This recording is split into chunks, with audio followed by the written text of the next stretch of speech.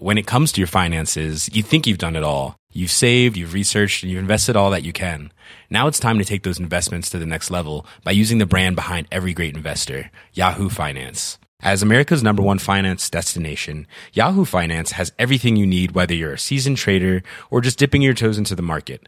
Join the millions of investors who trust Yahoo Finance to guide them on their financial journey. For comprehensive financial news and analysis, visit yahoofinance.com, the #1 financial destination, yahoofinance.com. When you're ready to pop the question, the last thing you want to do is second-guess the ring. At BlueNile.com, you can design a one-of-a-kind ring with the ease and convenience of shopping online. Choose your diamond and setting. When you find the one, you'll get it delivered right to your door. Go to BlueNile.com and use promo code LISTEN to get $50 off your purchase of $500 or more. That's code LISTEN at BlueNile.com for $50 off your purchase. BlueNile.com, code LISTEN. Hi everybody, welcome to Dan Snow's History Hit. This is a fun story. On the podcast today, we've got the very brilliant photojournalist Marissa Roth. We were filming in the National Army Museum just before Christmas in London, and she was there on business. And she noticed all our film equipment, stopped us, and wanted to have a chat. And we realised that she was a big deal, so we asked her to come on the podcast. She's a photojournalist. She was part of the Los Angeles Times team that won the Pulitzer Prize for their coverage of the 1992 Los Angeles riots. And she's taken all sorts of extraordinary photographs ever since. You will doubtless have seen some of her images. One particular exhibition that won her many plaudits was Witness to Truth. It was commissioned by the Museum of Tolerance, the Simon Wiesenthal Center in Los Angeles. It features portraits of Holocaust survivors. She's very interested in photographing people that have survived trauma, survived conflict, survived war, particularly women. So it was really, really good to get her on the podcast. And it was a very fortuitous meeting on that West London street. If you want to watch the documentary we're producing that day, it was actually on the 100th anniversary of The Unknown Warrior in the National Army Museum. You can go to History Hit TV. It's like Netflix for history. It's got hundreds of history documentaries on there. All these podcasts are on there without the commercial, the advert on the front. So if you head over to historyhit.tv, we still got the January sale on, actually. It's still January, folks. It's dragging a little, but it's still January, which does mean that you can get a month for free with the code January, and then 3 months for 80% off. So just a few cents, a few pence will get you through till, well, I don't know, in 4 months. I mean, that's through till May. That's through till May for less than the price of a cappuccino. So so head over there and do that now, particularly if your teachers. Thank you very much, all the teachers, for the feedback on the lockdown learning episodes we're producing. Just did another one with Mark Morris. It will be out on Friday. If you want, people are asking about other resources. You are, of course, welcome. I encourage you to go to historyhit.tv and use that code January, and then you can get access to History Hit for the cheapest possible deal that we give each year. So please head over there and do that. In the meantime, everyone, here's Marissa Roth. Enjoy.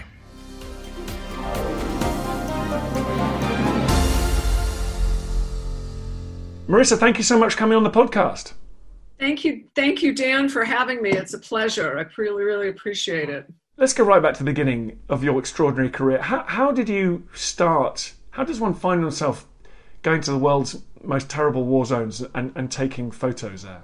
Well, I just need to sort of clarify one thing is I didn't actually photograph in the war zones. For me, it was really about telling the other side of war, the women's side. And so I wanted to, photograph in the refugee camps, but I was also really interested to know the aftermath, the consequences. So I never really wanted to be a war photographer per se. I knew I didn't have that aspect in me. I believe we all have thresholds, and I just didn't really want to put myself in front of that kind of extremities, if you will. But I worked as a photojournalist in LA and covered the riots there and was constantly in the thick of it, photographing gang shootings. I photographed a coup attempt in the Philippines. But, during those times, I discovered more about myself, if you will. And I think as a woman, I was recognizing there was an underreported perspective on war, which was the consequences for war on women.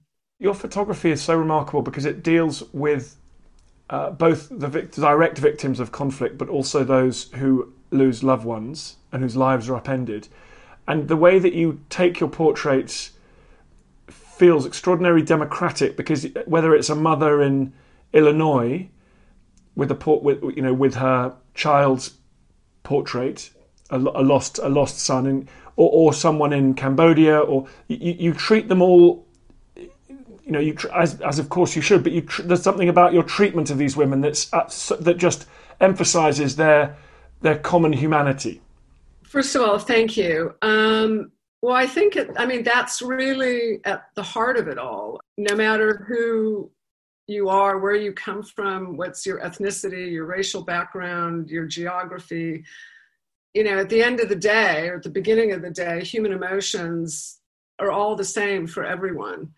I learned a lot from the women who I met and photographed. And it was actually a woman in Northern Ireland, in Londonderry, whose name I'm now forgetting. I can look it up. But she was Protestant, and she had lost her husband, who was a police officer, to a sniper's bullet. And she was pregnant with their second child. And she said to me, I bet you're finding that women are the same everywhere. And when she said that, it was like a key to the whole project. I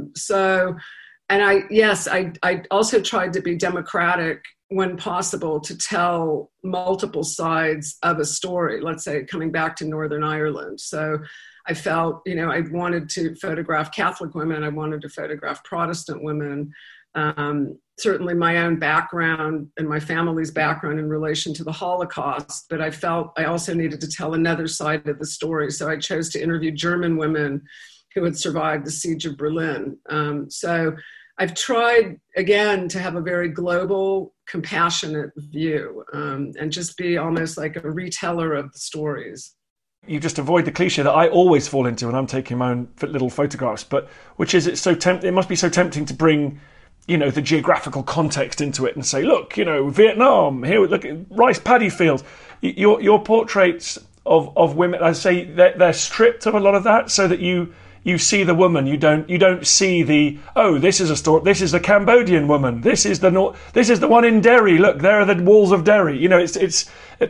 How deliberately do you do that? That's a really interesting question, but I think I've always had a global view, and I don't know where that comes from. I mean, my parents were Hungarian Holocaust refugees. We lost a lot of family in the Holocaust. I came late to their marriage, so I had very mature parents, and I always felt like I was 40 years old, even when I was born, practically. So I think I had a very different worldview, not so small, but much larger in a sense. But again, I think the common emotions, common humanity, for me, was the core of the whole project. I mean, it's who I am. It's how I approach every subject, I suppose, whether it's, Hollywood actor or, a girl who's trying to get out of an LA gang or whatever it is. I try not to fall into the trap of cliches, even if I'm photographing a sunset. I did a book on the Atlantic Ocean and specifically avoided taking beautiful sunset pictures. So maybe I'm a bit allergic to cliches. I don't know. So you and I are at opposite ends. I'm at the Instagram #sunset end of the photography spectrum here. How important do you think, when you're taking pictures of the Holocaust Survivors Project, now women in war, what can photography do? What are these photographs supposed to achieve? Well, I would say I hope they achieve to teach a bit more about history and the consequences of conflict on women, and the fact, that women are also mothers, so it goes down by generations. Women are the ones during and after war, conflict, genocide. They're typically the ones to hold it all together, and then they're also the ones to sort of keep the show on the road. Oftentimes they don't take care of themselves, in the same way. They heal their physical wounds, but they're so, caught in the act of just surviving and then remaking and rebuilding lives. So that was across the board. It didn't matter if it was Vietnam or Cambodia or Bosnia or, or Jordan, wherever it was. So I think, my hope is to show our common humanity, but also it was to give each of these women a voice and a face. And I think it also comes out, what I came to learn over the course of the project was this really was also about one of my grandmothers, my paternal grandmother, who was killed in a massacre on the doorstep of her home in Novi Sad in 1942. And I feel, in a way, I found her through this project. And apparently I'm a lot like her. And so now I can also tell her story, and I can, put her name in print, which has been really, really important for me. So it's just, so many of these women had never told their story before. I met a German woman in Berlin, and in 65 years, no one had ever asked her to tell about her experience. And she ended up speaking for 6 hours. I'm not a psychologist, but I knew I just had to let her run. And it was like she was downloading 65 years of everything. And I couldn't even get an interesting photograph of her because she was like so gone. She was just, unloading. So hopefully in her case, it was an opportunity for her to release. So it's been an amazing project.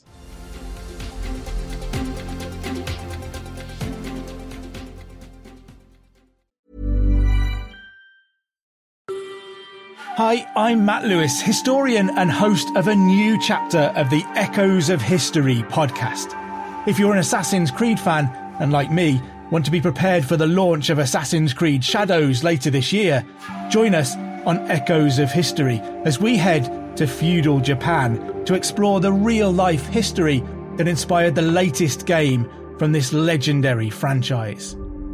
Learn about Yasuke, the African warrior who entered the trusted circle of Japan's most powerful warlord. Hear accounts of cultures colliding when Portuguese missionaries landed on Japanese shores, and follow Japan's journey through years of division and bitter warfare to unification at the dawn of the modern era. Make sure you catch every episode by following Echoes of History, a Ubisoft podcast brought to you by History Hit, wherever you get your podcasts.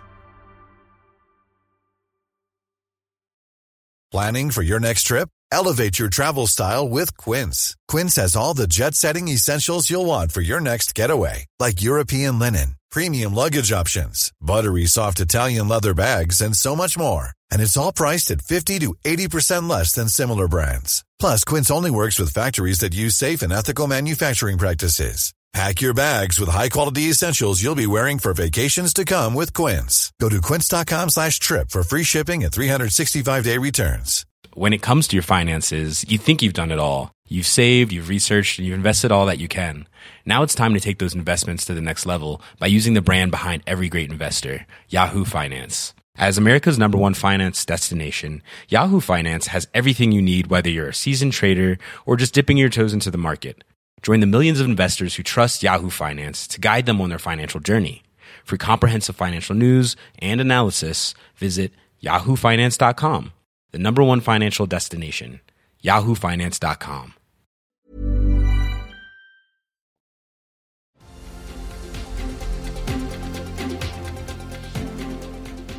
I find it very, very difficult.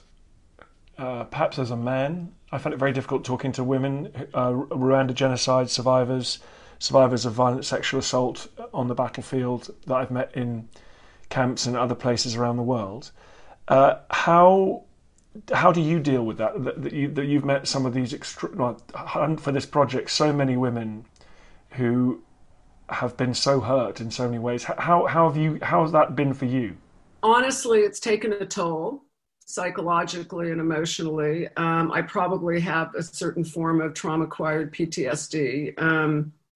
But, also, again, as a newspaper in LA, I photographed everything that crashed, burned, shook, so But I think I inherited also a certain amount of trauma, in a sense, just from my own family's history. I mean, my parents never talked about sort of the war. My father never talked about his parents or a grandmother or an uncle who were also killed in that massacre. My mother lost a brother in Hungary. So it was like they closed an emotional door when they got to America. You know, everything was beautiful in La La Land, but, you know, the trauma was always there. So I think, I mean, I've tried to express, I mean, I think this project is my way of trying to put it in a place that's important as a documentary, you know, record. But, you know, I have my moments. A few years ago, I was almost feeling like I was cracking under the weight of the whole thing. But I did a project over the last 5 years on the Atlantic Ocean and just photographed the ocean. And it was inspired by my parents, who actually met and fell in love on the original Queen Mary sailing to America in October of 1938. And they got there 2 weeks before Kristallnacht. So I think for me, the ocean became almost a catharsis, and it was all about emotion. And it's a very emotive project. It's like the Atlantic Ocean as an emotional journey. And in a way that really, I hate to use the word healing, because I think that's almost like a fictitious, simple answer, but it was definitely a way for me to set my own I think sort of traumas or what I had witnessed and heard in a much more peaceful place. Now the ocean and that work sort of overlays everything. But, you know, it takes a toll, as you know. You can't unsee things in your mind's eye that you've seen. You can't detach from the emotions that you've witnessed or experienced. You can try, you know, I mean, I could, you know, obliterate myself with drugs or alcohol, but I choose not to. I choose to process it and try to imbue the emotions, the feelings, and maybe as a teacher. I mean, I love teaching also. And so I see this as a way of teaching history, teaching about emotion. But at the heart of it, I think I'm also a peace activist.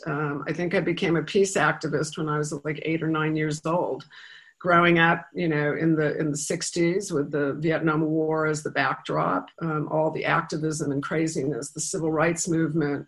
I was very influenced by the whole peace movement. And so I think in a way that's at the deepest part of my core. So I suppose I'm on a mission. Do you think being a woman has been essential to making this project work, gaining trust, you know, whatever it has taken?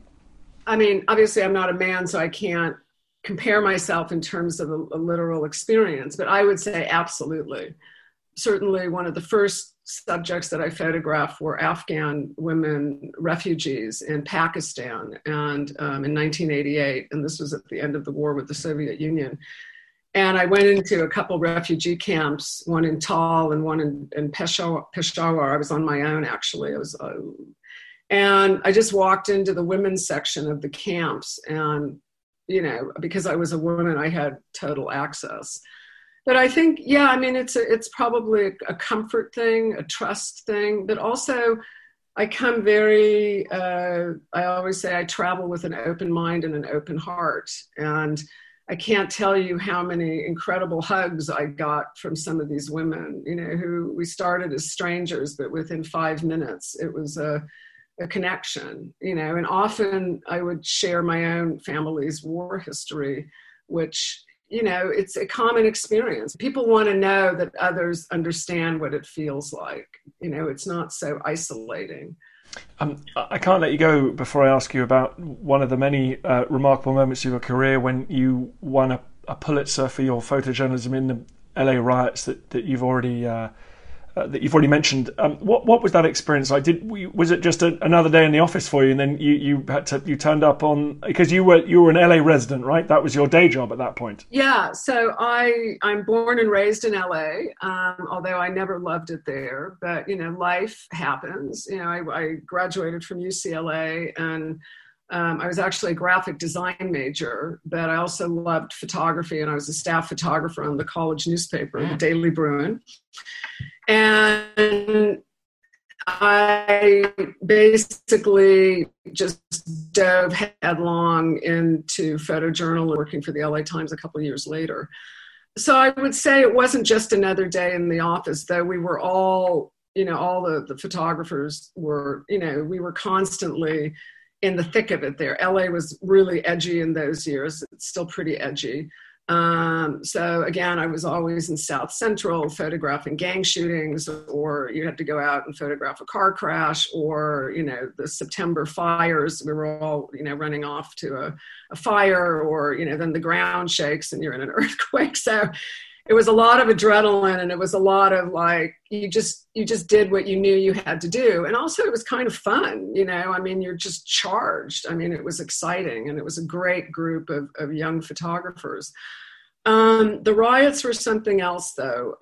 When the verdict came in on that Wednesday afternoon, I wasn't working that day. And I went into the office the next morning, and the photo editors sort of dispatch you. And so I got the call, I don't know, around 10 a.m. to go to a particular area. But the day before, at the flashpoint of the riots, we knew that a good friend of mine who was a stringer for the New York Times, he'd basically gotten beaten up and robbed. His cameras were stolen. And he sort of poured himself into his car bleeding and drove home. And so everybody had that in the back of our minds, that we're actually really vulnerable as well. So I wouldn't say it was a day, normal day at the office, but it was like, I don't know how to say this. A strange thing happened, and it happened a lot of times when I was traveling, but it was almost this mentality of not invincibility, but because you are doing something with hopefully a noble purpose, retelling stories, sharing stories, that you're going to be okay or safe. But I felt very vulnerable during the riots. I was trying to photograph, and at the same time I was praying that nobody was going to hit me over the head, but I think the worst moment for me, which has stayed with me, was just watching the riots unfolding. There was a moment, so the police, I won't go into the background with the police department and a completely crazy police chief who's fomented so much of the aggression, but the police were basically trying to be neutral and very passive. And so these rioters were like running from one huge grocery store across the street to a huge, like a I don't know what it was, like a drugstore. And it was just kind of wild. And then I'm like photographing mothers pushing babies in baby strollers, looting paper towels and Sony Walkmans. And that was actually the worst moment for me, which I carry to today, which I'm extremely concerned about potential violence in America because of during the elections, is witnessing how thin the line is between civilization and anarchy. It can blow in a second, and it's hair thin. So that was actually one of the most disquieting experiences, because you think we're safe and we're so civilized, but actually it can tip over in a nanosecond. I know there's a few young people that listen to this who are doing media and photojournalism and things at college, university. Do you think there will always be a role for the Marissa Roths, the photojournalists out there? I hope so. And by the way, I still shoot my old 35-year-old Nikons with film. So the whole Women in War project from start to finish, I shot with the same camera, same kind of Kodak Tri-X film. So while the camera models and make and all the super duper stuff is great, at the end of the day, it's still who's holding the camera and what you're thinking and feeling and trying the story that you're trying to tell. So I think a lot of what I would say to those young photographers and potential photojournalists is a photograph is an amalgamation of history. You're also trying to tell the context of a war, conflict, episode. You're trying to imbue your own sort of bearing witness. I mean, every photograph has what you choose to leave in it and what you're choosing to leave out. So you're choreographing the experience for the viewer, but also you're the conduit for everything. A photograph doesn't exist. It doesn't exist. It's air, it's light. So the photographer is composing this thing, with all of these elements. So if your heart's not in it, or if your emotions are not in it, you're going to feel that or see that, the viewer. So I would just say, if a young photographer really feels passionate about it, go forth and try to do it, but be careful. I think there's a lot of young photographers, and even when I was starting off, they would go off to a war zone, dreadfully unprepared, either, in terms of gear or psychologically or, physically. Even if it's not a war zone, but even if you're covering, riots, let's say here in London, you're physically vulnerable. You've got to get out of your head and just remember, you have a body attached, and you can die. You can get really badly injured. And also psychologically, you can really get wounded, and you have to take care of your heart and soul. There are consequences. So that I wouldn't have changed a thing. It's been an unexpected life, and it's been extraordinary. Well, tell us where we can go and see your latest project. So you can see most of my recent projects on my website, marissarothphotography.com. So hopefully I'll be having some exhibitions here in London once the world opens up again. I will tweet out that website. So thank you very much, Marissa, for joining us on the podcast. Dan, thank you so much. It's been a pleasure, and I wish you well.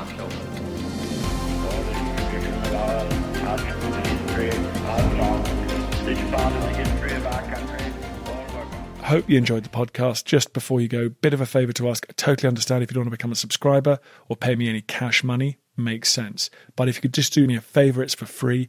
Go to iTunes or wherever you get your podcast. If you give it a 5-star rating and give it an absolutely glowing review, purge yourself, give it a glowing review. I'd really appreciate that. It's a tough world out there, law of the jungle out there, and I need all the fire support I can get. So that will boost it up the charts. It's so tiresome. But if you could do it, I'd be very, very grateful. Thank you.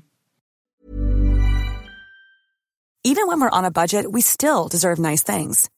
Quince is a place to scoop up stunning high-end goods for 50 to 80% less than similar brands. They have buttery soft cashmere sweaters starting at $50, luxurious Italian leather bags, and so much more. Plus, Quince only works with factories that use safe, ethical, and responsible manufacturing. Get the high-end goods you'll love without the high price tag with Quince. Go to quince.com/style for free shipping and 365-day returns. When it comes to your finances, you think you've done it all. You've saved, you've researched, and you've invested all that you can. Now it's time to take those investments to the next level by using the brand behind every great investor, Yahoo Finance. As America's #1 finance destination, Yahoo Finance has everything you need, whether you're a seasoned trader or just dipping your toes into the market. Join the millions of investors who trust Yahoo Finance to guide them on their financial journey.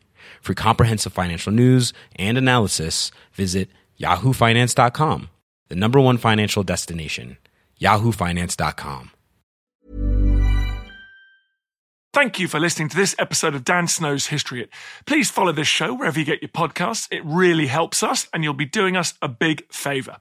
Don't forget, you can also listen to all of these podcasts ad-free and watch hundreds of TV documentaries when you subscribe at historyhit.com/subscribe. As a special gift, you can also get your first 3 months for just £1 a month when you use code DANSNOW at checkout.